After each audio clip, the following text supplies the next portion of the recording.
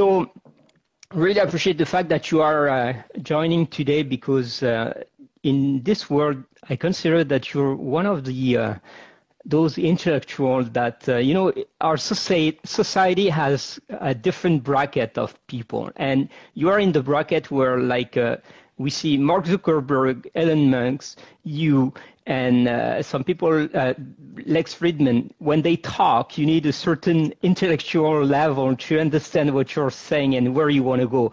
And you're this type of person. I've been listening to your talk and your podcast and YouTube videos, and it's always super high intellectually structured. And I want our audience to understand where you want to go with this today. So Charles is, of course, is an American public speaker, is an author. He likes to say that he's an essayist, a speaker, and the author of several books, including The More Beautiful World Our Hearts Know Is Possible.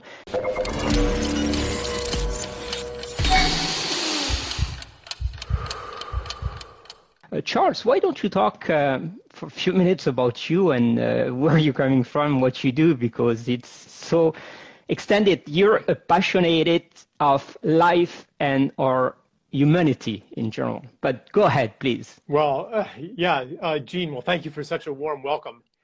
I mean, I'm not sure what I can say about myself that's very interesting, because, like on a day-to-day basis, I'm sitting in front of my computer, or I'm playing with my kid, or, I don't think I really do anything that exciting. But you think? So, but I've become interested in, since I'm here on Earth, I've become interested in what's happening on Earth and what my role might be in contributing to making Earth more healed, more beautiful. I'm just like everybody else. All of us have this impulse deep down to be of good use to the world, to contribute to something, to be part of something meaningful, not just to stay healthy and to stay rich. I mean, because you're going to die anyway, So like, even if it's about health, yeah. You don't die with your money or your car anyway. Yeah, you're right. That's right. Or your health, for that matter. Or your health. No, at the end, no. Yeah. Yes, you have that passion for life, but I think that the problem that everybody doesn't understand that, and it takes some people like you to explain where we're coming from, what we're doing, and what is the exact meaning of having a life on purpose, because this is what you're trying to tell people. Yeah, I don't think that it's really so much a matter of explaining. If you've ever interacted with somebody who's addicted to something or depressed, you can explain all day, what's important in life and what a gift life is. But those explanations aren't going to penetrate very far. Whereas maybe just putting your hand on their shoulder will teach them way more than any words that you can do. So, yeah, it's not like, and maybe there is then a certain point of integration where your world has fallen apart and now you're putting it back together again, maybe because somebody put their hand on your shoulder at the right time, or because you were in nature and had a mystical experience, or just received love at the right time, and everything changes. And now you're putting the pieces back together, and maybe that's where my more intellectual work can come in, to give meaning to the world that is consistent with what has changed within. Do you mean that it's subsequent to empathy? It helps make sense of empathy. Because in the world that we are educated into, empathy isn't very rational, No, it's not measurable either. and it seems to even go against what the head says is important or necessary.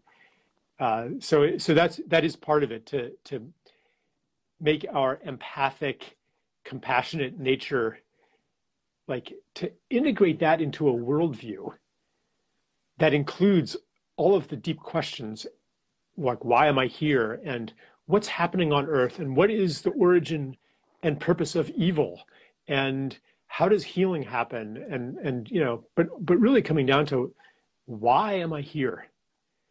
And we can receive that knowledge in many ways. Like I said, it doesn't have to be an explanation, but we also have these beautiful minds that want to understand things. And so my job really is to help bring mind in alignment with heart, in alignment with spirit, so that we're not fighting ourselves across these domains. And do you think that everybody is capable of getting to that some sort of level of mastering their own life? Or is that monk probably are almost where you are trying to get our society and our people, but is that accessible to everyone? I've had moments maybe where I felt that I had mastered my own life, and those come right before some big surprise that shows me that I had been in just a little bit of a little bubble of illusion, and that maybe that feeling excuse me, drink. Take your time. That feeling of yeah, I've got this now. I've got it figured out. I know how to be human. Like, there's truth in that, but I think it's more that for me. That's been more of a like a graduation. Like you get when you've graduated beyond a certain set of trauma and confusion, and you've gone through a healing, you do have that plateau, which is really almost a resting place for the next climb.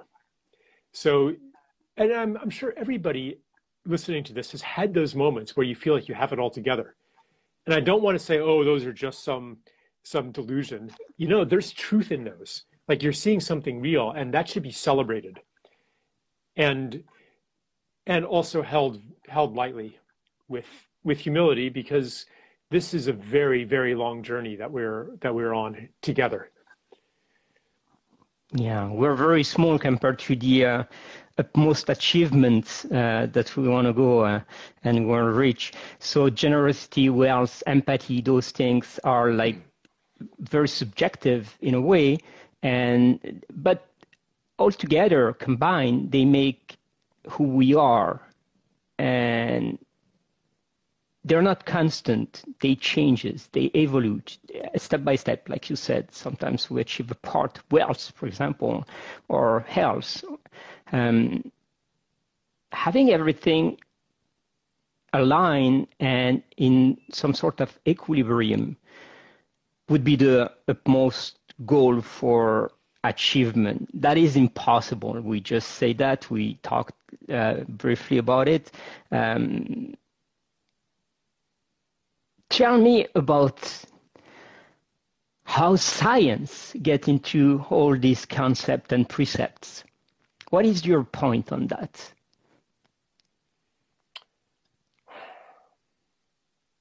It's a wide question, but I know that, science explains a lot normally. I mean, just this, now you're inviting me to get very professorial here. Yes, please. Very intellectual. I don't know. Is that what people are in the mood for? I guess so. Yeah. We learning is the beauty of why we are on this planet. So we want you to teach us. Okay. All right. So maybe I'll say that science is an incredibly powerful tool. And first, I even want to say, what is science? Science could be a method. It could be a culture, an institution. It could be a set of beliefs. it even could be a religion where you take certain things for granted as undeniably true. For example, that everything real can be measured, that experiments can be repeated and it doesn't matter who is doing the experiment, you'll get the same results, that variables can be controlled. But and allow me, isolated. Yeah. allow me to just put some things there. Science and religion have been forever the utmost enemies. Well, that's because we don't recognize that science is a religion. Mm-hmm. Which doesn't mean that it's a bad thing. Each religion offers a powerful lens on reality, and it enables you to see things that you may not be able to see through other systems of thought. So, so let me just go with this for a second and say, okay, let's say science is a religion. What does it allow us to see? It is, and allow, because it comes with a set of rituals that we call technology as well. So it enables us to accomplish incredible miracles, like the fact that we're talking right now, through this little piece of plastic that's sitting here in front of me. Like, sure. Like that's incredible. Like we can't deny that. Is that a unique accomplishment of science? Maybe not. If you have developed other systems of technology, you might have other ways of communicating across the world with somebody. So I think right now we're facing kind of a crisis in that we have, in certain ways, maxed out what we can accomplish with science, especially in the healing of the human body and the maintaining of health. And the things that we cannot see or choose not to see through the lens of science are becoming more and more important. The things that, for example, that you cannot measure and the things that you cannot control. So in our time, we have more and more health conditions that medical science, at least conventional medical science, is almost powerless to do anything about, like autoimmunity and psychological conditions, anxiety, depression, addiction, obesity. Like, yeah, and you might say, well, I have a very scientific way to we can explain them. Right. More and more. Right. Go ahead. Sorry. Yeah, but fundamentally, science is about measuring and controlling. Yeah, and documenting what you exactly. Right. In numbers. Like if you can't measure it, then it's not scientific. And many of us have reached the limit of that approach to navigating life. Like you measure something, you add up the benefits and add up the costs. Like that's no way to live, actually. You can do certain things that way, but what if you try to navigate your love life that way? And I think that like for me, I mean, I've had my share of health issues, and when I can go into these rabbit holes, where I can become convinced that it's all about inflammation, or it's all about, some other pinpointing is, it's what science like to do. Yeah. But the most powerful tool for me has been actually to go more into a subjective, qualitative feeling realm and say, actually, my body, this being, knows what nourishes it, what supports it, and what doesn't. And maybe numbers and data can guide me toward trying something, but ultimately the ultimate authority is right here. And as long as if you can interpret what you're as I getting, develop, I have to develop sensitivity and I have to develop trust.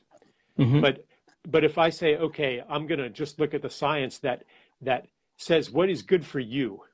What's good for you? Is this good for you or bad for you? What is good for me today is not good for me tomorrow. Science is that, Who is this you, this generic person that you can make formulas and apply them to? No. So this is one example of where in my life I have put science second or third. and on a broader level, like, I mean, I could talk about, well, maybe I'll stop right now and see. No. It's getting very Okay. interesting. More and more. Don't stop, please. All right. Okay. Yeah, you're getting to the point saying that we are energy most of the time, and we don't Yeah. feel those. Correct? Yeah. And the same thing with in our relationship to the planet and to planetary healing. We can so the habit of the quantitative mind that wants to measure and control everything is, okay, we have an ecological crisis. Let's find the one thing that we can measure and control and thereby solve the problem. And that thing becomes carbon dioxide. Correct. And what is missing from that is first an understanding of Earth as a living being, but more than that, the understanding of Earth as a sacred being, as a conscious being. So because otherwise you're left with, well, for one thing, you don't really know what to do, and you end up with disastrous policies that seem to be helping reduce carbon emissions, but are actually causing horrific destruction in other ways, like biofuels plantations, mega dams, big solar farms, windmills, wind turbines, battery mineral mining, like all this stuff. It's like, where's the idea that we will not make a mine here because this land is sacred and we care about these beings? One thing that I've become very clear about is that if we don't step into that way of seeing Earth and that relationship to Earth, then no amount of technical tweak and switching to a different fuel source is actually going to solve the problem. What we are being asked into right now is a new relationship, a shift of consciousness, a new understanding of who we are and what the world is and why we're here. Like, why are we here? Are we here to make sure that we survive? Is that the issue, whether humans survive or not? Or is that your issue as a human being? Yeah. Are you going to make it to death? Are you going to be immortal? No. Well, if you're afraid to die, then means like you're very happy to live. That's right. Yeah, you're afraid to live. And you won't live beautifully if you're always worried about yourself. Absolutely. And that would make sense if you could be immortal. Then you could protect yourself forever, but you can't. Okay? No. So this is the same question for an individual as it is for the human species. Why are we here on Earth? And then the main issue is not, do we survive as a species? The main issue becomes, how do we contribute to the unfolding of life and beauty on Earth? Because we're here for the same reason every other species is here, to make the totality even more alive. And if we take that on, then as a species, we know why we're here. And as individuals, we know why we're here too, because everybody has a unique contribution to make to life and beauty on Earth. So, and yeah, it could be ecological, but it could be relational, it could be social. I mean, there's a million ways to do that. This is still a very scientific approach then, because you're at the end of the day, we're taking measurement of the results of what we're trying to improve. We definitely look at the results, and one way to look at them is measurement. But there are other ways to look at the results of what we do, whether it's ecologically or socially. Like, you can listen to stories, you can meditate and tune into it, you can walk barefoot at a place and feel the land. Like, there's lots of ways to do it, and data is only one of those ways. So true, so true. All of these are subject to some things that is very rational, referential, and interpretation by each and every one on this planet. So, not trying to be too philosophical in what I'm saying now, but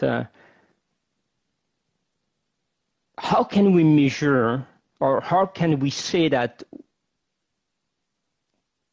this way is better than the other way? Who's right, who's wrong in this process?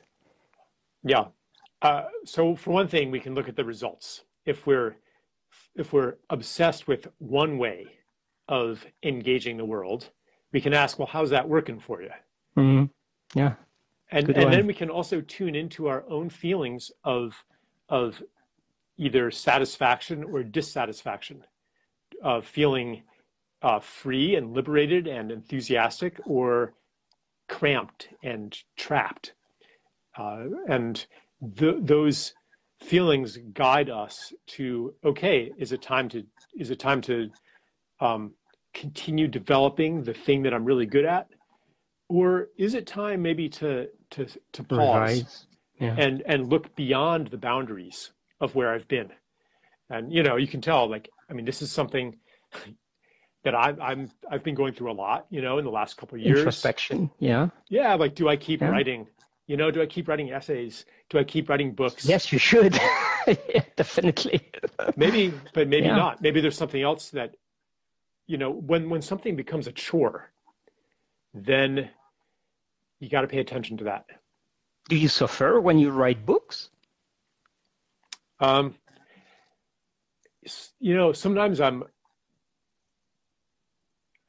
well, for one thing, I haven't written a book for quite a while. I've been writing shorter things, essays. And I don't know, maybe the role of the book is changing, or maybe I've said what I want to say in that form. But if I don't feel excited about it, if I don't feel more alive when I contemplate doing that, then I'm like, nope, it's not the time. Not the time. Yeah. Yeah. Yeah. Yeah. So contentment and happiness is the ultimate goal, if I understand well.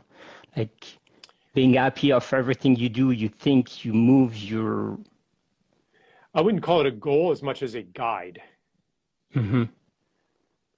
So if it's a guide means it's a path or a pathway to some things. What is it Mm-hmm. then? What is that goal?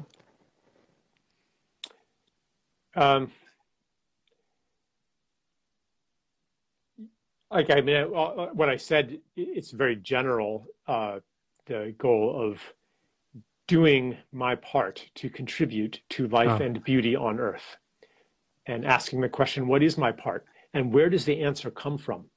The answer is communicated to me through what I love and what I care about. That orients me. Oh, I care about this. I feel alive doing this.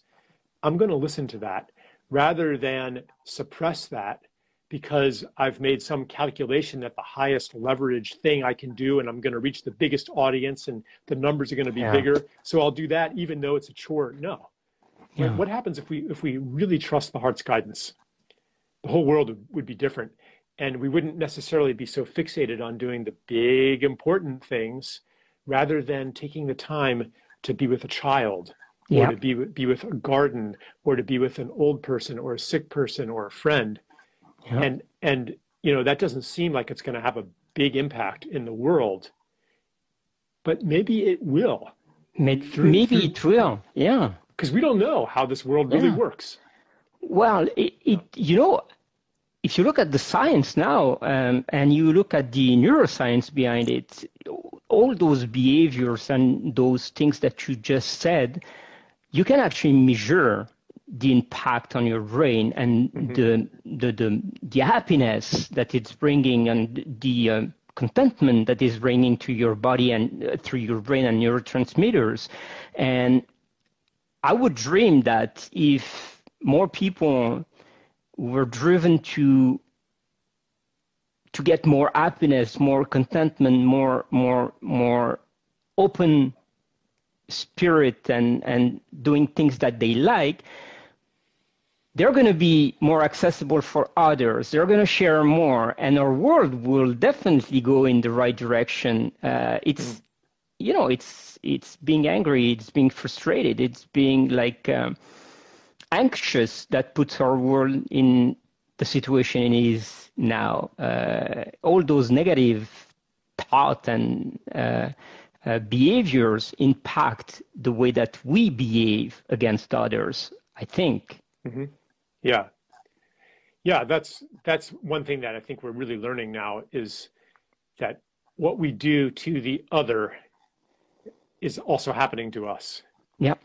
That if we say are selfish and cruel, contrary to the expectation of selfishness, it actually doesn't do us any good. Mm-hmm. And if we destroy forests and soil and rivers, then Pay the price. ultimately we become poorer as well. Yeah. Yeah. My mother was always saying when I was a kid, don't spit in the air because you're going to get some drops on you. Yeah. Right. It's very basic, Yeah. but still true and applies. So can we imagine, it's some things that you've said, imagining a new future together. Is that something that we can really imagine, knowing the events that are happening in Ukraine now? Is it possible? Are we dreamers? Yeah. Something has to change. Yeah. When you are, just in daily life, when conflict arises, the default habit in our society is to step into a victim abuser setup, where the explanation for why is this person being mean to me is because they're a horrible person. I'm right, they're wrong. Mm-hmm. And there are maybe some horrible people out there, but when that way of thinking becomes a habit and a default, then you will never ask, did I do anything to provoke this behavior? So in the case of Ukraine, you're going to look at the horrible results of this invasion, right? I'm not denying that. I mean, there are innocent people dying, losing family members, okay? But if we say and the reason is that Vladimir Putin is a monster, then we will never even look at the context of what is happening. And when you start looking there, you realize, actually, we're part of the whole thing. Yeah. And so that can be a huge opportunity for a deeper level of change, where we say, let's stop doing the things that we've done that have generated one enemy after another in a history of endless war. What needs to change right now? So I wrote an article about this recently, and I'm like, if we want to really serve peace, we have to become peace ourselves. True. And what if we said, our proposal is an immediate withdrawal from Ukraine, and we immediately also begin withdrawing from all of our 800 military bases, our meaning the United States. You sound like you're not a U.S. national, but I'm in the process actually of okay. I'm moving to Boston, and I'm going to be one of your citizens. Thank you. Yeah, but what if we say, we're gonna stop building military bases, in practically every country in the world. We're going to cut our defense budget. We're going to restore the nuclear treaties that we have breached. We're going to live peace too. Then our call to withdraw, our call for peace would be super powerful, because we wouldn't be speaking from a place of hypocrisy. True. And the same, like on a personal level, if we're going to call for peace, then we also need to look at, how am I in war mentality myself? In every, even on Twitter, like how often do people on Twitter immediately default to what a horrible person you are for disagreeing with me? I mean, the name calling, the venom, it starts like, on the second tweet, the second response in the thread, But it's human nature to react not on a cold blood, but to react automatically. Like it's a response from our brain that gets us into those situations. Most of the time, people don't take enough time to step back and think about it and then reply. They're just like on their computer or on their phone, and especially on Twitter, it goes super fast. It's not all of human nature, though. There are many aspects of human nature that come out through the culture, through our conditioning, Yes. And so what we need to do is cultivate other parts of human nature, latent parts of human nature that, and develop new reflexes. For example, the reflex of asking, what is it like to be you? Where is this coming from? What is this mirroring?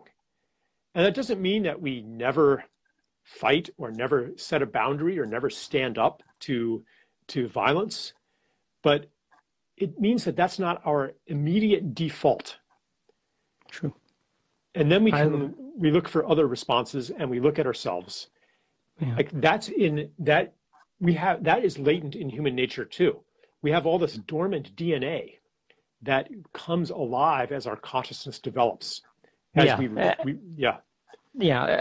DNA, the expression of our DNA is mainly because of our environment. You're right exactly. on that. Totally. So it's about changing the environment, and part of changing the environment is changing the stories that we are immersed in, that tell us what a human being is and why people do things. Like that's part of the environment. The stories, the mythologies, they activate some DNA and suppress other DNA. And that's why, really that's what my work is about. It's about telling a new story. Yeah, I like that. Yeah. Hey, we have a very interesting question here from Sina. How does the victim-abuser dynamic fit into this scapegoating of people who are unvaxxed? Isn't what we have experienced abuse? She's asking. Yeah. That's a very interesting point. I wrote an article on this last year. Yeah, mob morality and the unvaxxed that was talking about this. And it is part of, there's a few things going on. One is this ancient social pattern of whenever something threatens society, you find somebody to blame it on, some scapegoat class, and you ostracize them, you expel them, you kill them, and then thinking then that solves the problem. And actually, it in many times does solve the problem, because the real problem was social strife, was social division. So you basically all gang up, you unify in violence against a scapegoat. And now you're all getting along again because you've all gone and lynched somebody, So that's one thing, but there's also the pattern of I call it find the enemy, but it's related even to the scientific idea of find the one deterministic cause for something, find the thing to control. So all of these were operating under COVID, where we have this bewildering situation, and okay, let's find who to blame for it, and manipulate all of the evidence and all of the narratives to identify the unvaccinated as the cause. Yeah, they're spreading it. They're dirty. They're filthy. It's the same. They're the enemy. But even like the idea of filth and contagion, that has been part of all kinds of genocide and pogroms. True. Since the beginning of history. True. The filthy Jews or whatever. So it's an ancient pattern, and I saw it coming up in the current context, even though like rationally, now people are starting to wake up to it. I think that the vaccines don't even prevent transmission. And in some cases, I'm vaccinated and I got it. Yeah, right. That happens all the time. Like, in fact, some of the data shows that the vaccinated are more likely to get it. So now people are like, oh gosh, a little bit embarrassed that I was blaming people. And so that narrative is collapsing. And I hope that it is an occasion for some introspection and maybe to look at how did that hysteria happen? How did that mob mentality happen?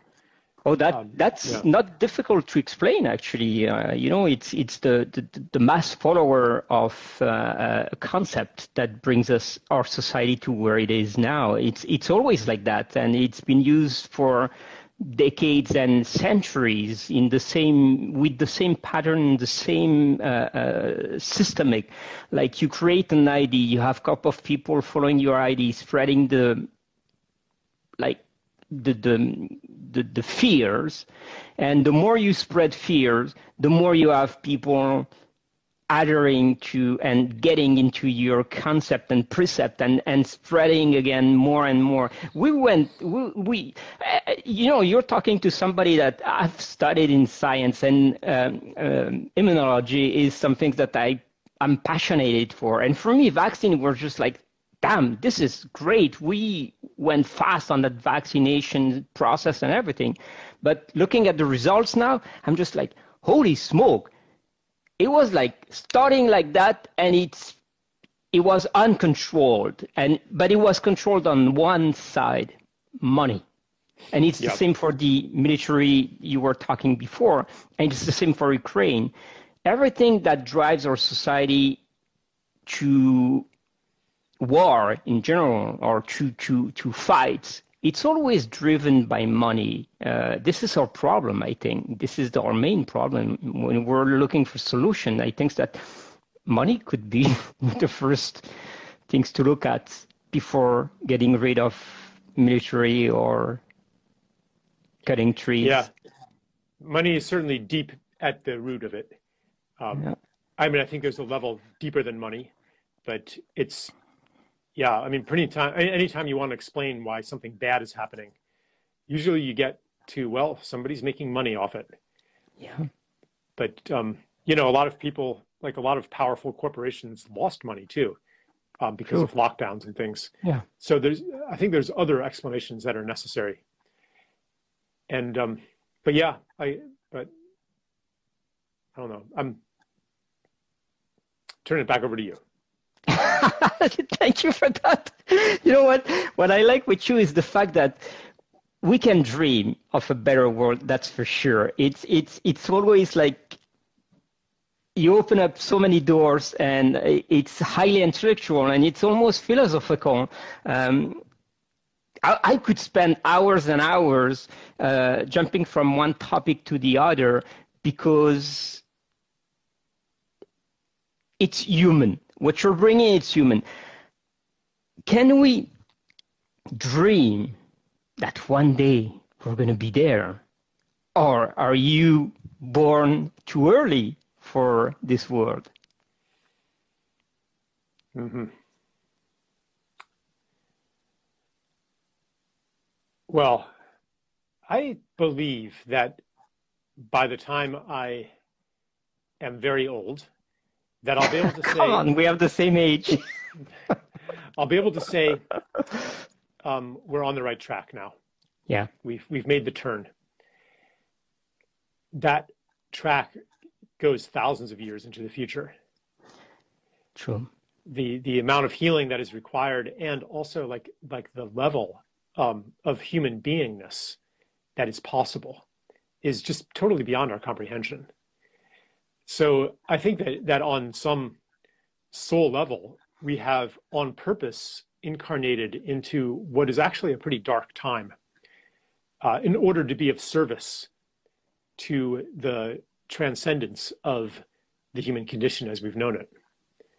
So because this is something like, here's something that I know, and I could not possibly offer any scientific justification for it, is that if our situation were hopeless, we would not be here. Oh. The fact that we are here means that we are here for a reason. We're here for a use. Yeah. Mm-hmm. So that there is therefore a way to get to what I call the more beautiful world our hearts know is possible. There's a path, but we don't know what the path is. All we know maybe is the first step on the path. So we need to educate our children to continue what we're trying to do, to get on this path, and to make sure that they're going to go in the right direction. Yeah, by raising them with love and without judgmentality and without shame, without manipulating them, without denying the sacred dimensions of their humanity, without teaching them to suppress to go to war against themselves, to teach them to trust their basic goodness. Let's go back to money then. How do you teach them to the use of money. You said before, money is not the fundament, and somebody was asking a very interesting question, actually. What is deepest? Well, it's the mythology. It's the story. Okay. The Okay. story And of a how, separate self. okay, Money is how a do part of we that teach? story. Yeah, it is. It is. Yeah. And how do you educate your children? Well, last year I was with Carrie. He's my youngest. He's 9. We were picking strawberries at my brother's farm. And these strawberries were warm from the sun. And they're a variety that you don't find in the supermarket because they don't store very well. Like you have to eat them within a day or two. Oh, But they have, each one of these little strawberries has the same amount of flavor as 5 big supermarket strawberries. And I said to him, and if you eat it right away while it's still warm from the sun, it has a whole other special flavor. You can taste the sun. And I said to him, Bill Gates cannot buy the experience we're having right now. This amount of pleasure, money literally cannot buy it. You have to actually be in a field and bend down and pick up a strawberry and eat it. And there is so much to life that is about this. yeah. And when people accept money as a substitute for what they're really missing, for what real wealth is, then they will forever chase money, because no matter how much of it you have, you will never have that experience of eating that strawberry or a million other things that money cannot buy. So it's a fool's game. It's a delusion. And so, I can explain that to him as I'm explaining it to you, but really here, like, the experience is way more powerful. He will remember that forever. And you will probably remember that story more than anything else I say. It's true. Yeah. This is the beauty of humanity, actually. We learn by example. And most of the time, the things that create our own personality and our mindset is always based on examples. So, you can read books and theories and stuff like that, but when somebody shows you an example of what is meaning by that, that remains forever in your hippocampus and it's in your memory forever. So it's the best way to learn, I agree, the best way to remember. It's probably the way that we could educate our child and educate our people in this society is showing the example of what we want to do, where we want to go, and how we want to get there. Money cannot buy happiness, that's for sure. I agree. And money cannot buy freedom. And this is even more important. The freedom to think, the freedom to say, the freedom to do. This is what you're preaching, actually. Yeah. No? It's also true that money can buy you a certain amount of freedom. Like if you have, say, if you're independently wealthy, then you don't have to, go work at Burger King. Yeah. So we can't ignore that. It's not like, I'm not saying that money is a figment of our imagination. It is a social reality that we have created through agreement.